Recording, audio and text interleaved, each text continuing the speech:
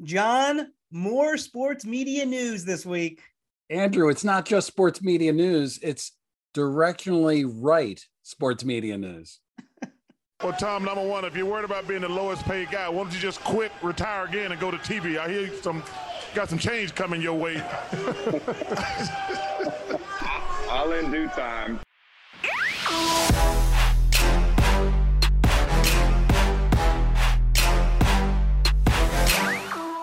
And we're back. A Marchand and Oran sports media podcast presented by USA Track and Field. He's John Oran, the media reporter for the Sports Business Journal. I'm Andrew Marchand, sports media columnist for the New York Post.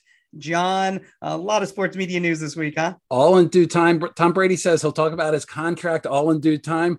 Well, on this pod, all in due time is topic one. We're going to hit that again, Andrew. All right. We'll get to that in a minute. But first, who's up and who's down? Who's up? Who's down? Andrew, why don't you lead us off? Dan Orlovsky gets my who's up. The reason he's been added to ESPN's number 2 Monday Night Football team with Steve Levy and Louis Riddick. The first team, of course, is Joe Buck and Troy Aikman. And look, you look at the guys who are getting these jobs. Usually it's people who've had great quarterbacking careers in the NFL. Dan Orlovsky did not have that.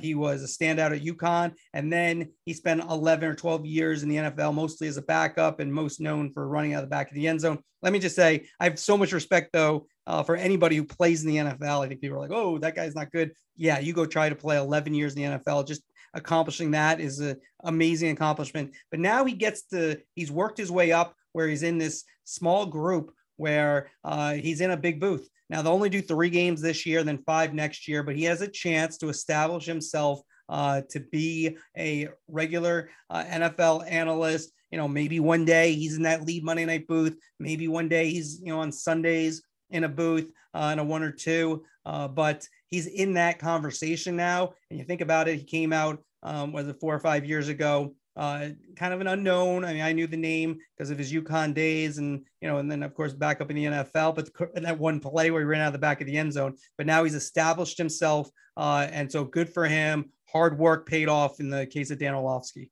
My who's up? Leslie Visser. Talk about a trailblazing journalist. She was awarded the Lifetime Achievement Award by the Sports Emmys. And I know everybody likes to take their shots at the Sports Emmys, but I happen to be, and have always been, a big fan of the program because, it's one thing about sort of honoring the on-air talent that gets all the headlines, but I've been to so many of those events and you just get to see these behind the scenes producers, directors, people that get no notoriety, really get honored for their work. Sports Business Journal, we just put on our Sports Business Awards last week, and we saw the same thing. ESPN swept the media categories, best media company, and best in ESPN Plus got best in digital. But you saw some of the sort of smaller categories and the people that won. It just sort of really validated them, and it's really nice to see. 100%. It means a lot to people. I will say sometimes when I've been who wins, I sometimes disagree. Sometimes you scratch your head. Yeah, absolutely. Yeah, so it's like, wait, that one over there. Okay. But it does mean a lot to people. And, having that Emmy on your mantle at home is a cool thing, especially when you have friends over and neighbors and whatnot. All right. On the way down, I'm going to go first here. Magic Johnson and ESPN. Now, I don't know if there's something else going on with Magic and ESPN, but there was some ballyhoo when he was hired. He's been on ESPN's pregame show one time this year, and I'm not really certain if he's even going to be on during the finals. So just a weird one. Magic's had a few of these over the years. I think he kind of left ESPN originally when he first was there, that first go around, kind of in the middle of the playoffs. And then, we saw what happened with the Lakers, and now only one appearance, and it might be the only one as far as I can tell. Now, there could be some other things going on, but I will say Magic has done a disappearing act on ESPN. On the way down, I could have picked so many people. The NFL's head business executive, Brian Rolapp, he told SBJ's Ben Fisher to tell us that he never listens to the pod. Andrew, I think he protests too much. I don't buy it. Number one, Brian, it's not. You're my who's down. There you go. Who's down? Brian Rolapp. I'm changing mine. Magic, you're out. You don't listen to the pod, you're out. You're out. You're done. You're consistently down. Greg Norman, what a bad week for Greg Norman again. He was my who's down last week. He could have been who's down again. But I'm going back to the well this week, Andrew. Who's down? Chris Ripley of Sinclair. Chris Ripley, I mean, this guy, holy cow. Chris Ripley, we might have to call it the Chris Ripley Who's Down Award. It's kind of like when Jordan or LeBron are up for the MVP. It's like, they should really deserve it every year, but then somebody else gets it. So anyways, why do you have Ripley this week? Well, my second job in journalism, I started in a newspaper and I went in and I covered cable trades, and I covered these affiliate deals hard. And I've been sort of in the middle of them for decades now. And there's a certain way that the two companies approach these deals.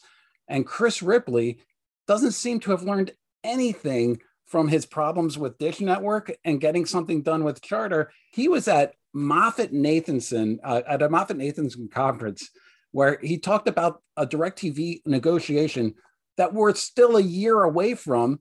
And he basically put down the gauntlet with DirecTV. He said, quote, "I don't believe that MVPDs, which is cable operators, distributors, such as DirecTV, are going to be willing to take the risk to go without some key product," meaning that they're going to be there to get the RSNs. He said, "We already crossed the Rubicon on direct to consumer because we already had the rights to negotiate it in advance." He's partly right on that, but this isn't how you negotiate in cable. Cable is such a relationship business, and he's an outlier that is putting his thumb on the scale. And if he can hold DirecTV to it, here's one thing. I talk to people at DirecTV. They look at Dish Network.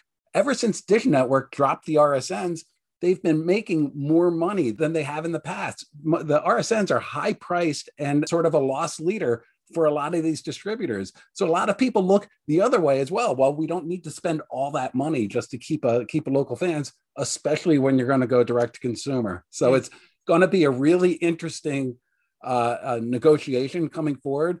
But that was a bomb. I mean, he already threw a bomb and they're more than a year away. Incredible. I've never seen anything like that. So Ripley either has more who's down on the Orion scorecard coming up, or a dramatic turn where he gets who's up if he gets these deals with DirecTV done. I'm not going to say they won't get a deal done, but that the numbers that they might not the numbers that they want. Yeah, I don't want to say it's unlikely because these deals always get done, but there could be a lot of rancor and there could be a lot of bloodletting in between now and the time the deal gets done. All right, Andrew, let's get right to the topics. Let's lead off with a topic that we talked about a lot last week, Tom Brady's 10-year, $375 million contract. Several weeks ago, Fox put out a statement. We parsed that entire statement last pod, basically saying that the number wasn't accurate. But Sarah Fisher of Axios sat down with Lachlan Murdoch, and Lachlan Murdoch said that the numbers that you came up with were directionally right. And what that tells me is that Andrew Marchand was directionally right when he came up with the numbers. So congratulations for that. All right. Thank you. I'm directionally right. That's going to be a thing now where if I have a story, you're going to be like, yep, I confirmed it. It's directionally right. Look, I knew my sources are on that story. So as I said last week, standing by, very confident in it. It's a complicated deal when you talk about a 10-year, $375 million deal, a lot of different aspects of it. It was nice that Lachlan Murdoch said that, but I did know it was correct. And it is interesting, though, and it shows you kind of what we talked about, though. When you look bigger picture, why Tom Brady did this, the numbers just getting higher and higher. And, when you think about this opportunity to call games, I don't know if that's not necessarily something Brady wanted to do, but when the numbers get to that level, and then there's a lot of other things. And here's the thing about the number, too, when you talk about it. When you're looking at ESPN, Peyton Manning, I believe, that they feel like is their most important person, their relationship with. Stephen A is important, Van Pelt's important. There's a lot of important people there in terms of on-air people, but the Peyton Manning relationship. So you kind of look at where media is going with streaming and with linear, and so you want to Peyton Manning.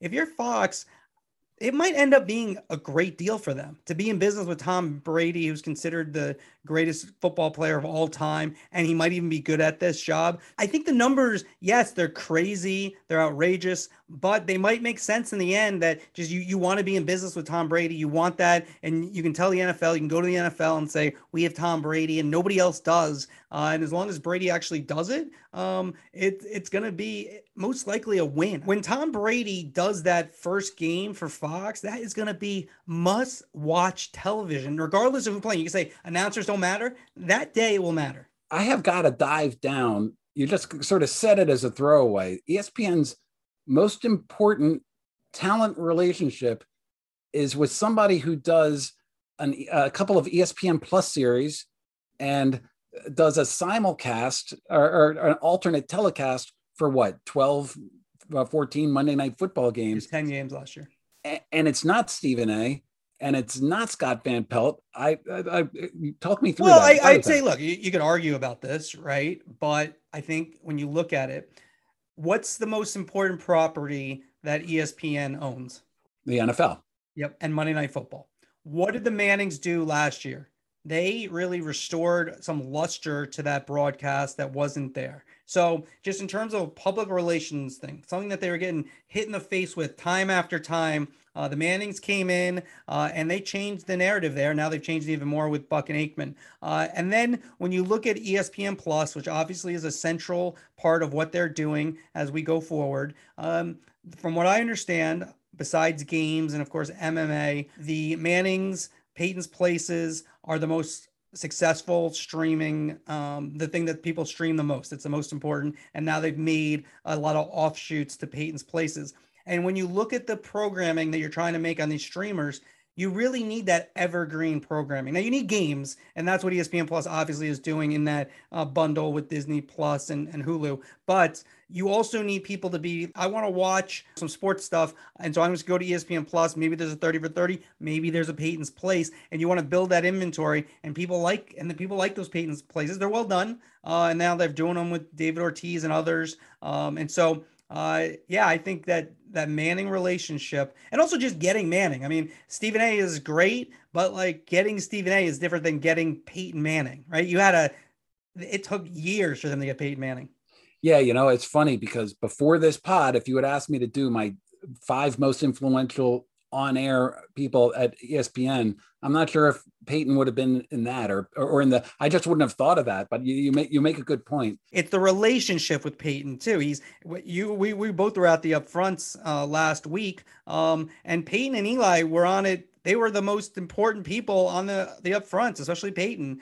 He was the central figure. I mean, Buck and Aikman had a big role and, went on way too long. Disney, make it a little bit shorter next time. And Fox, way better food at their upfront. I didn't go all of them, but they way better food. Great sushi at Fox's. But the Mannings were really central, and that's important to those festivities and to have those guys. And now Fox will have Tom. Listen, I mean, Tom Brady being at that Fox, think about it. If Tom Brady, he did a video hit, but when he's there one day, that's a big deal. I mean, Tom Brady is as big as it gets. Yeah. Talk about central up fronts. Let's all do it in Midtown. It's so much easier. I mean, I don't know. I don't need to take a cab to one of these events. We have a cab story. We're not going to share, I don't think, right now, but we had a scary cab story, John and I, maybe next week. We'll hold that one off, but it was bad. Anyways, let's just say we're lucky to be alive, I think, right? For real, like a real thing. Now we teased them. Do we have to? Well, I'll give the short version. All right, go short version. We can't tease people. We're like, what the heck? We're on the FDR after we did the pod last week, going to the Disney event. John and I in the back of the cab. Our cabbie cuts off this other guy, just a normal cutoff in New York, and the guy jumps out of his car, knocks on the door, opens the door, and says, I'm going to beat you up. He used some swear words. I'm going to beat you up. He's inside our cab now. Our cabbie, fortunately, did not move. Then he gets out. He slams the door. He gets back in his car, and he's staring over, and he's still things are tense here. Unfortunately, our cabbie kept his cool. We were kind of telling him to look straight ahead. Don't look at the guy because it could have been bad. So there would not have been a Marchand and Orand sports media. But honestly, that did cross my mind. No offense, John. Not that the podcast would be over, that I'd be over.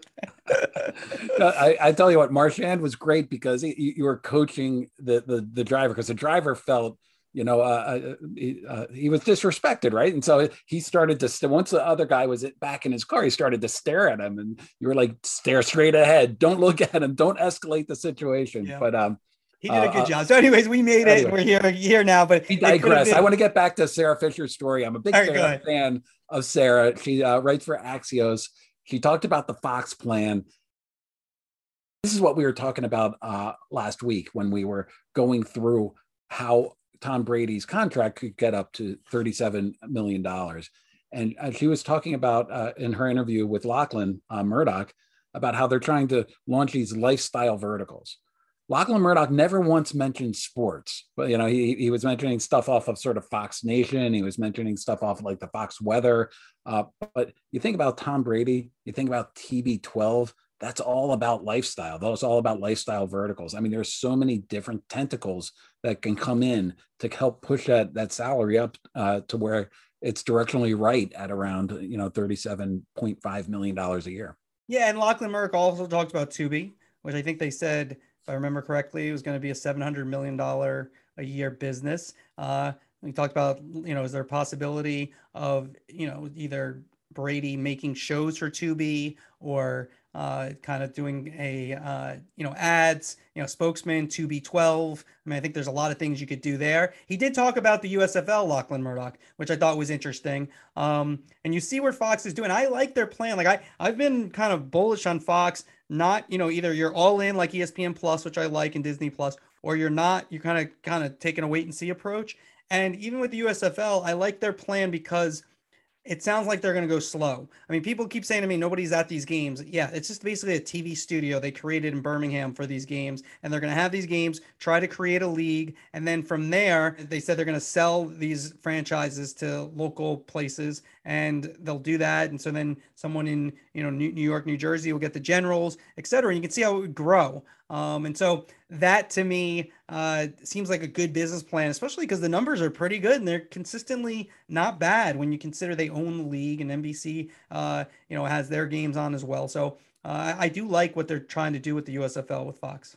Right. Lachlan Murdoch said that they were going to sell those franchises for the next 5 to 7 years. So if the league lasts that long, what a huge success. Broadcast games are getting over 1 million viewers. And when we talk about, the F1, Formula One doing great guns, it's getting about the same audience as Formula One. People tune in, they see empty stadiums and they think that everything is struggling with that. It's not struggling. They created a TV show and they're getting, not NFL numbers, not NBA playoff numbers, but they're getting pretty good numbers for Saturday afternoon, Saturday night football that nobody else is attending to. Our next topic, Greg Olsen, Fox. You had some news last week. Take us through it, Andrew. Yeah, so Greg Olsen's going to be Kevin Burkhardt's partner here in the interim until Tom Brady is available and retires and is in the booth. To me, it's such a great opportunity for Olsen because, number one, let's see when Brady actually retires, right? Guy might play forever. I think Brady probably does it, but there's some scuttlebutt. Maybe Brady never even does it, even though the money is so great. So that will create an opening for Olsen. The next thing is Chris Collinsworth's going to go through the next Super Bowl with NBC. They were thinking Drew Brees as a replacement. Can Olsen do well enough where he's beloved, where he's in? He could maybe get a huge deal with NBC. To me, I talked about it with Orlovsky. You want to get in, especially if you're not a star quarterback, in this little group of people who can do these games and can do it for a long time. Look at Chris Collinsworth's career. We joke about him making $12.5 million, right? That's crazy money. He's been doing it for a long time, and it's a great job, and you're in the NFL. So to me, if I'm Olsen, I think he's getting a raise, but the money is not as important to me. It's about the opportunity and what he can build. He's got a podcast company with Vince Vaughn, and to me, this is just like put your head down, go kick some butt, and make it so it's like, wait, they're going to replace this guy, and it's going to work out for him if he has the right attitude, which I think he probably will. And then the number 2 spot, Drew Brees is in play. I think it is possible he could be the number 2, but he's going to have to really want it. Fox is not going to break the bank for him. So if Brees wants to be, if he wants to do this as a living, though, to me, this might be his best last chance, because if a number 1 spot opens, Drew Brees is not getting it. Like, he just missed that cycle. And even though it's not unfair, I didn't think he was as bad as people make him out to be. It's going to be cemented. Like he and Jason Witten were failures at this, and it's going to be hard for someone to hire him at a high level.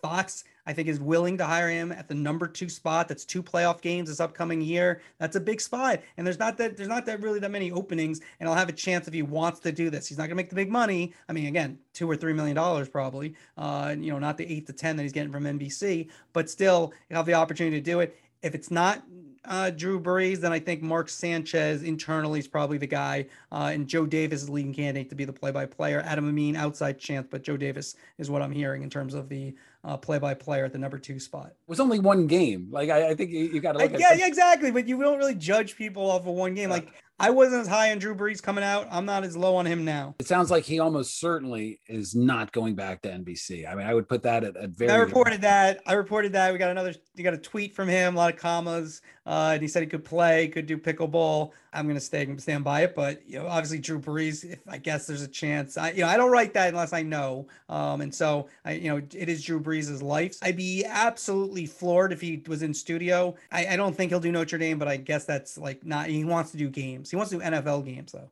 So I just don't see that work. And like we said, no Tirico, inexperienced play-by-player, more like, or maybe not a Tirico level play-by-player. I don't know if Breeze does it. I don't know. Personally, I wouldn't advise him to do that. If he wants to do games, like if he's just doing it so he gets another opportunity, doing Notre Dame with an inexperienced person or not the highest level guy or gal would, I think, be a mistake. All right, let's go to the next topic. Warner Brothers Discovery. They had their first upfront last week. David Zaslav was at that upfront.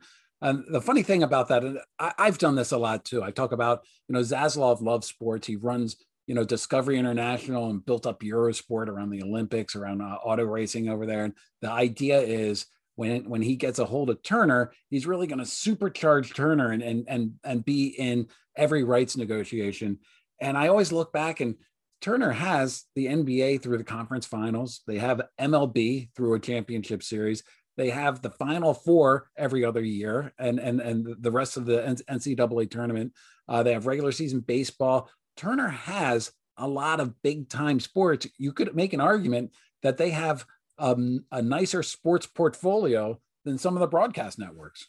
100%. And here, I'm going to pull a John Orand here. Why I love the pod. So we've had so many topics that have been like breaking news stuff. So we kind of haven't gotten into topics, and we have made a thing about Amazon and Apple. That's kind of become one of our things. I think Warner Brothers Discovery and what's going to happen with them is really going to become a huge topic as we go through this. And I think I just want to point that out because I read, it's like Ben Thompson, who does a newsletter, kind of sort of the godfather of these paid newsletters. He does Digital World, is really intelligent writing that he has. He did a big thing about how he believes in Warner Brothers Discovery, and it does make sense when you look at all the synergies and how this all comes together, and where sports can be a driver in it. And you look at like the NBA. Again, never say never, but I don't know. I'd be shocked if they lose the NBA in a couple of years, right? They're going to pay through the nose because we talked about Apple could get in on that, Amazon. Of course, ESPN. I wouldn't be shocked if Fox tries to get in there. So, I mean, it's not a guarantee, but the number will be big. But you just see what they're doing and how sports with linear, with streaming is going to be a huge, huge thing for them because they don't have like the daily programming of sports like ESPN, but they've always been like a mini ESPN, right? They've had these humongous sports forever. I don't think they've been a mini ESPN so much as they've been like a mini broadcast network. They have their entertainment programming and they supplement the entertainment programming with sports. I just meant like their portfolio of events, especially big time events. They have the match for golf, which isn't, as big, but it's every once in a while. And they've made that into a big deal. But then you look at the NCAA tournament, they get the championship some years. You look at baseball in the playoffs, they get LCS. And then hockey now, they're going to have Stanley Cups. It's a pretty amazing portfolio. And I talked about this a couple weeks ago on the pod. When if you're an NBA NHL fan, there's 2 channels you have right now. That's it. Every night it's what's on ESPN, what's on Turner. That's it. Like which game's on tonight. Okay. And you're there for like 2 months. I mean, there's only 12 months in the year. And these 2 networks are going to own those 2 months on the weekdays, basically, and the weekend. So it's pretty significant. Andrew, the NBA rights deal, that's not up for another 3 years. Right now in 2022, I can't conceive ESPN or Turner losing it. I think it's that important to both companies. One thing that made me raise an eyebrow or consider that something bad might happen for Turner is Zucker leaving. Zucker's a big relationship guy. This all goes back to my Who's Down and Ripley. Like from Levy to Zucker, they're big on relationships, and they worked on that relationship. And Zaslav, that's what he's known for. He's a disciple of Dick Ebersol. Like that's what they do, is they get out there and try to promote that. So I know that they're going to be working with the NBA, and they're going to make the NBA feel comfortable about renewing with them, even though there are these like shiny bells and whistles of the Amazons and the Apples out there that, that can do something. It's like, okay, I trust you. I've entrusted you for decades now, and like let's move forward in this together. Yeah, and like UFC, right? Like that's something that I could see them going after. I mean, ESPN again, at the least, it will force ESPN to pay even more to keep them part of ESPN Plus, because those are big drivers. It's I think UFC has been proven as a success for ESPN Plus, and so if you're HBO Max, Discovery, whatever they're going to eventually call it, and you could bring UFC over.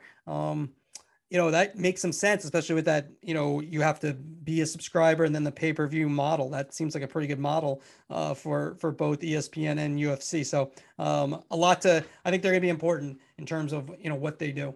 Yeah. And if you look at their upfront, sports was a major part of their upfront, and the number of sports rights deals that they brought Shaq and Barkley were out there on stage. It was, it's obvious that sports is going to continue to be a big part, if not a bigger part, of Warner Brothers Discovery going forward.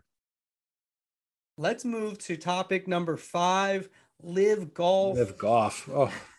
Live Golf, John, you've been biting at chopping at the bit. That's the word. Chopping at the bit to talk about Live Golf. So I'm going to just just roll the ball out for you, put on the tee. I'm just like mixing every metaphor I can. It's like I got like 15 metaphors. I wish I could tee it up for me, Andrew. You're teeing it up for me. I think that's how we say it on the course. There you go, tee it up. There you go. Take it. Hey, let me turn off this mic already. Go. All right. How much time do I have? Start the clock. Go ahead. Take it. Do the rest of the bot. I'm done. Look, we are 3 weeks ahead, or a couple of weeks ahead of their first tournament. We don't know who's going to be playing in the tournament, and now we know that the top business executive at Live Golf, Sean Bratches, who cut his teeth at ESPN for 3 decades, did a great job for Formula One for 4 years, has decided to step down. And so they're going forward now with no TV deals, few sponsorship deals, and no executive that's actually running that business. And so they have to scramble to find somebody to take over that business. Bratches left just a couple of days after Greg Norman made some really inappropriate comments regarding the murder of Washington Post journalist Jamel Khashoggi. They're tough questions that they're going to have that everybody that's associated with Live Golf is going to have to answer. There are no easy answers for them. And they for an upstart league, there are a lot of fits and few starts. So it's not quite even fits and starts. I mean, they're just still trying to get their footing going forward. And it was not a good week. It hasn't been a good 2-3 weeks for Live Golf.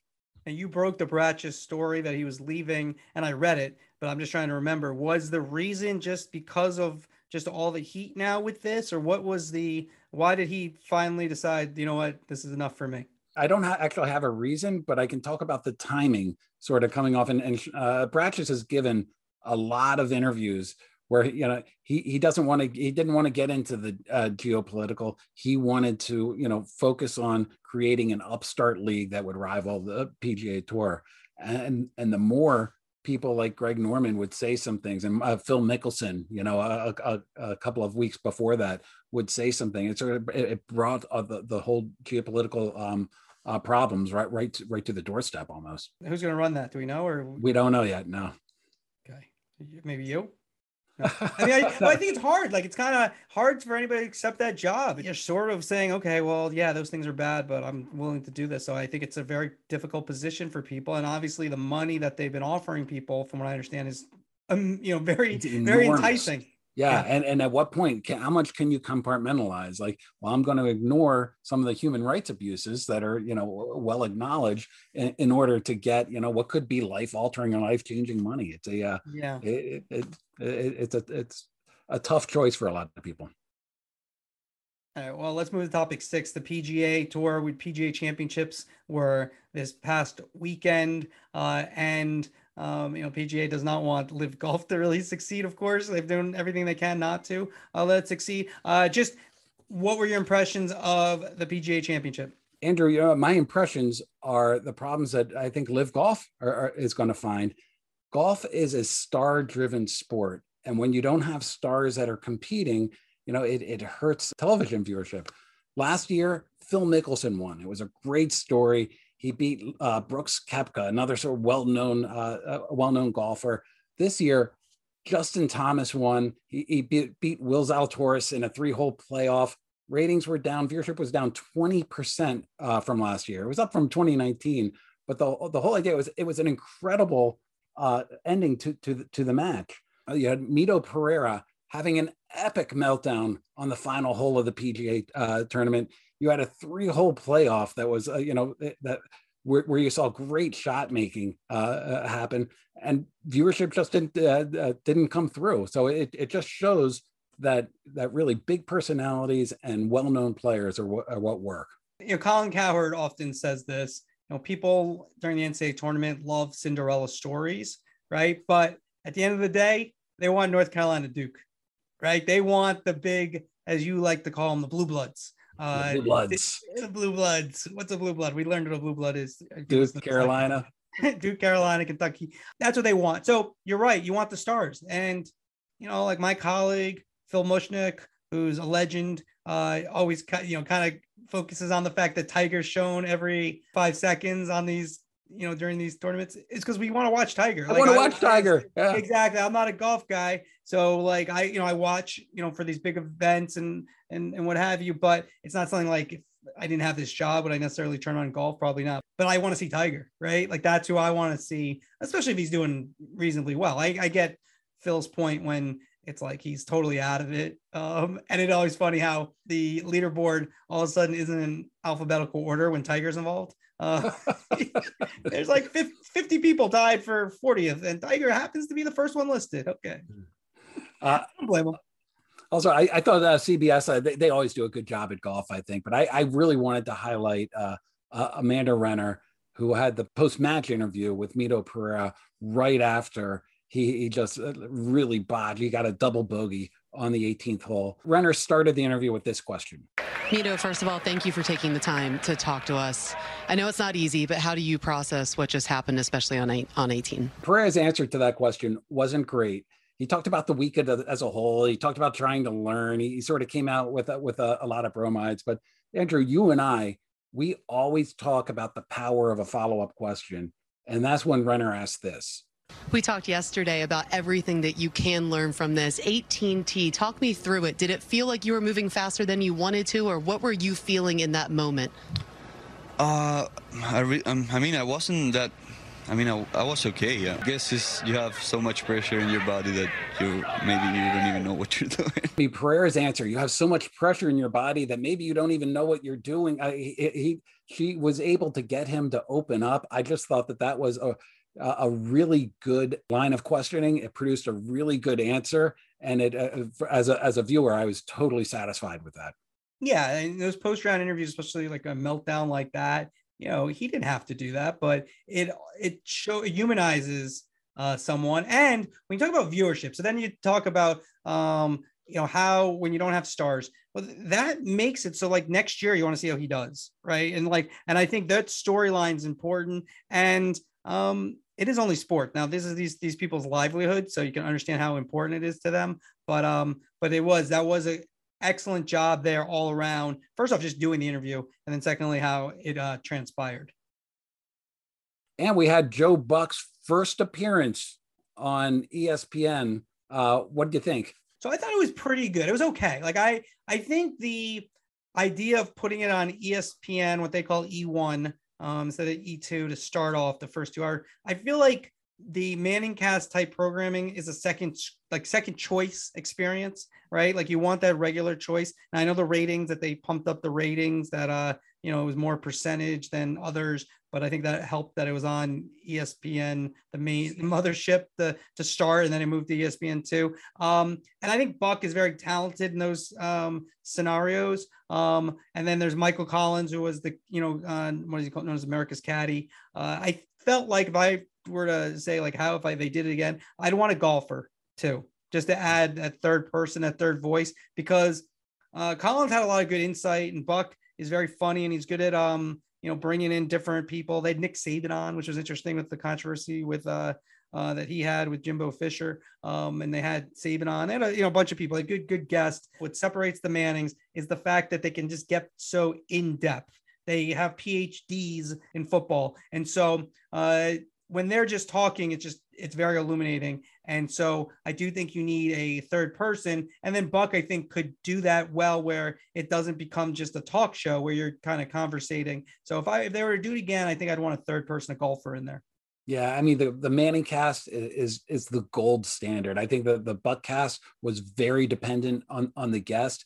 I think when you described it as a talk show, I think that's a good description. It didn't seem as conversational as the Manning cast, when Manning would like get his quote unquote friends in, and they would just sort of talk to each other as elite athletes. It was sort of, exactly. So there's that, and they don't do as many of them, but the Nickelodeon alternative cast too is in that stratosphere with the Mannings, with Nate Burleson leading that show. That one has kind of really hit. And I think it's the people though too. And so I thought they did a pretty good job. Like it wasn't bad. It's hard to hit these. Like I think, you need just that perfect combination. CBS and Nickelodeon, they got it with Nate Burleson, who's obviously a SpongeBob guy, and then Noah Eagles, up and coming play-by-player, younger, in his 20s. So just kind of, obviously he's a grown man now, but not that long ago was watching Nickelodeon, or I think people, I guess, watch Nickelodeon even as adults. But bottom line is you need that chemistry, and it was good. It wasn't like I didn't like, wow, that was amazing. You're totally right. The personalities make it, but what also I found out is like it just doesn't matter. Like all of these alternative telecasts that you mentioned, from the Manning cast to the Buck cast, they're all getting about 10-11% of the overall viewership. So it doesn't change all that much. But we talk about this with the podcast. I know people in the media, like friends and some PR people, it's like, oh, you guys are learning how hard it is to, first people have to know about it, then they have to watch it, or in our case, listen to it. Then they got to do it again. It's a pretty heavy lift when you think about it. And we appreciate everyone who does this every week, because it is hard. So it's going to be interesting to see with the Manning cast and their ratings, and there will be more awareness next year, and do their ratings go up, more awareness at the Mannings, even with Buck and Aikman there. That's going to be a little interesting little sidelight we'll examine during the football season, which I can't wait, just to evaluate the broadcasters. The last topic, I want to do ESPN's NBA studio show. Okay. And I want to talk about this, not as a media reporter, but I'm an NBA fan. I've been loving these NBA playoffs. And when the games are on TNT, I wait. I like when halftime comes up, I really want to know what Barkley's reaction is. And I want to know what Shaq's reaction is. I can tell you, I've been surprised for the first time this year. I'm actually interested in sitting through halftime to hear Wilbon and Stephen A sort of, either agree with each other or go at each other on what I just watched. I think that they are close to, or they have found something with their studio that has been decades of trying. I think that they're really onto something here. Okay, two things. Number one, on the inside the NBA, it's interesting. You said you want to hear what they have to say. It's more to me, what are they going to do? Right? Yeah, true. Totally true. Yeah. Barkley, I tweeted about it the other day. He came in on a horse when they're in Dallas. It was the first 5 minutes.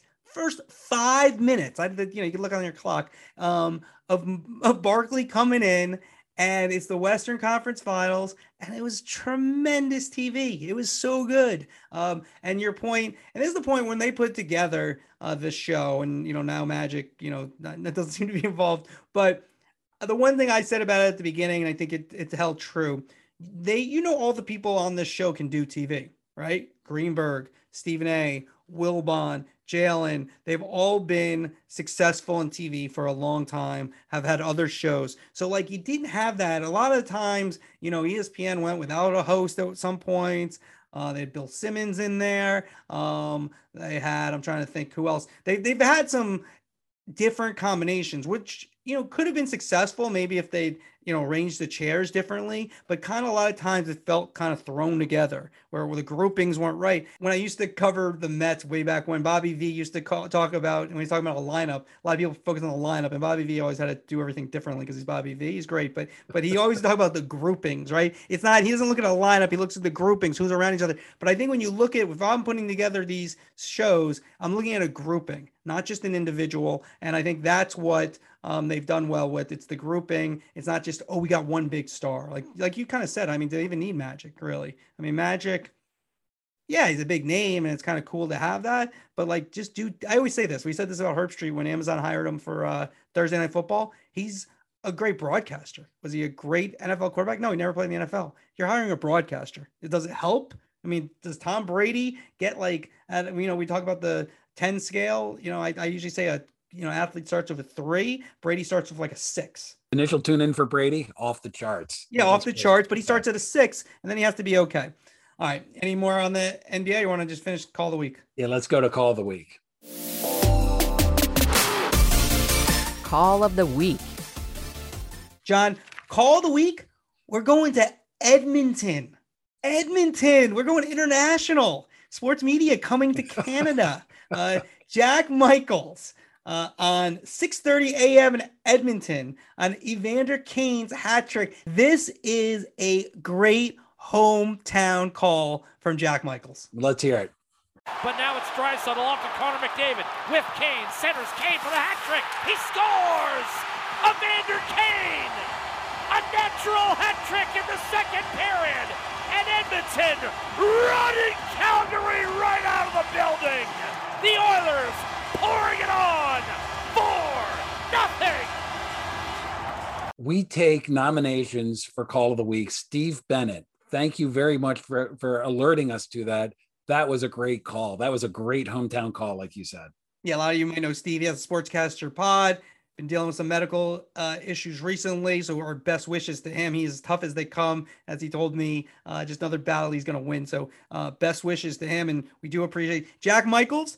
I went to college with Jack Michaels. Now he's in Edmonton. Listen to this. Yeah, so we had, when I was in college, all right, Jack Michaels, Edmonton Oilers, Scott Lauer, who was the play-by-play guy for the Charlotte Hornets, John Mita-Perrell, the voice of Boston College, big voice in Boston, Kevin Connors on SportsCenter.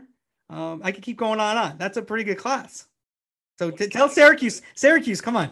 Can I go through the Terps now? Go ahead, give me some Terps.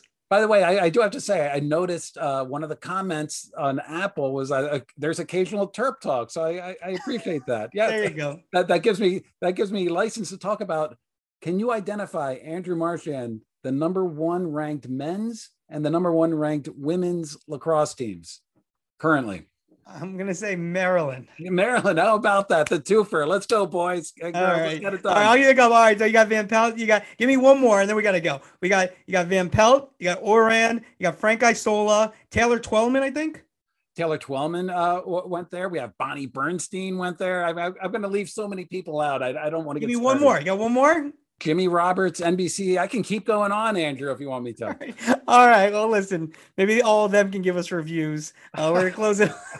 We mentioned everybody. It's like the Dick Vitale thing. You mentioned everybody in the world. God bless Vitale. He wants to be loved and is. If you want to give us a review, 5 out of 5, that helps us. And also if you write some nice comments and follow us, we appreciate it greatly. And here's to having another directionally right week ahead of us. Andrew, thank you everybody for listening. Thanks, John.